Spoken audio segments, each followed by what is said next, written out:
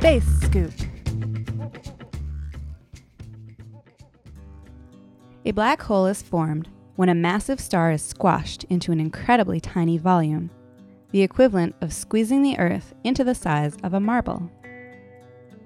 Packing so much material in such a small space gives black holes a superpower, incredibly strong gravity that can even swallow up light forever if it gets too close. Around the danger zone, before disappearing forever into the black hole, any nearby material is accelerated to very high speeds. This fast-moving material gives off X-rays, which astronomers can observe using special telescopes in space.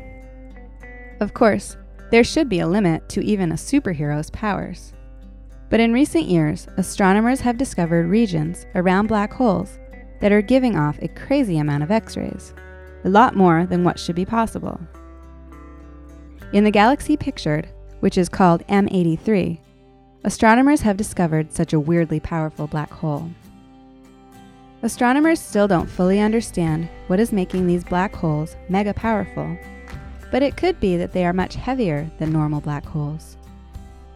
A heavy black hole could pull in more material than a smaller black hole, which would make a lot more X-rays. Instead of being a few times heavier than the Sun, like normal black holes, the mega powerful ones could be up to 100 times heavier.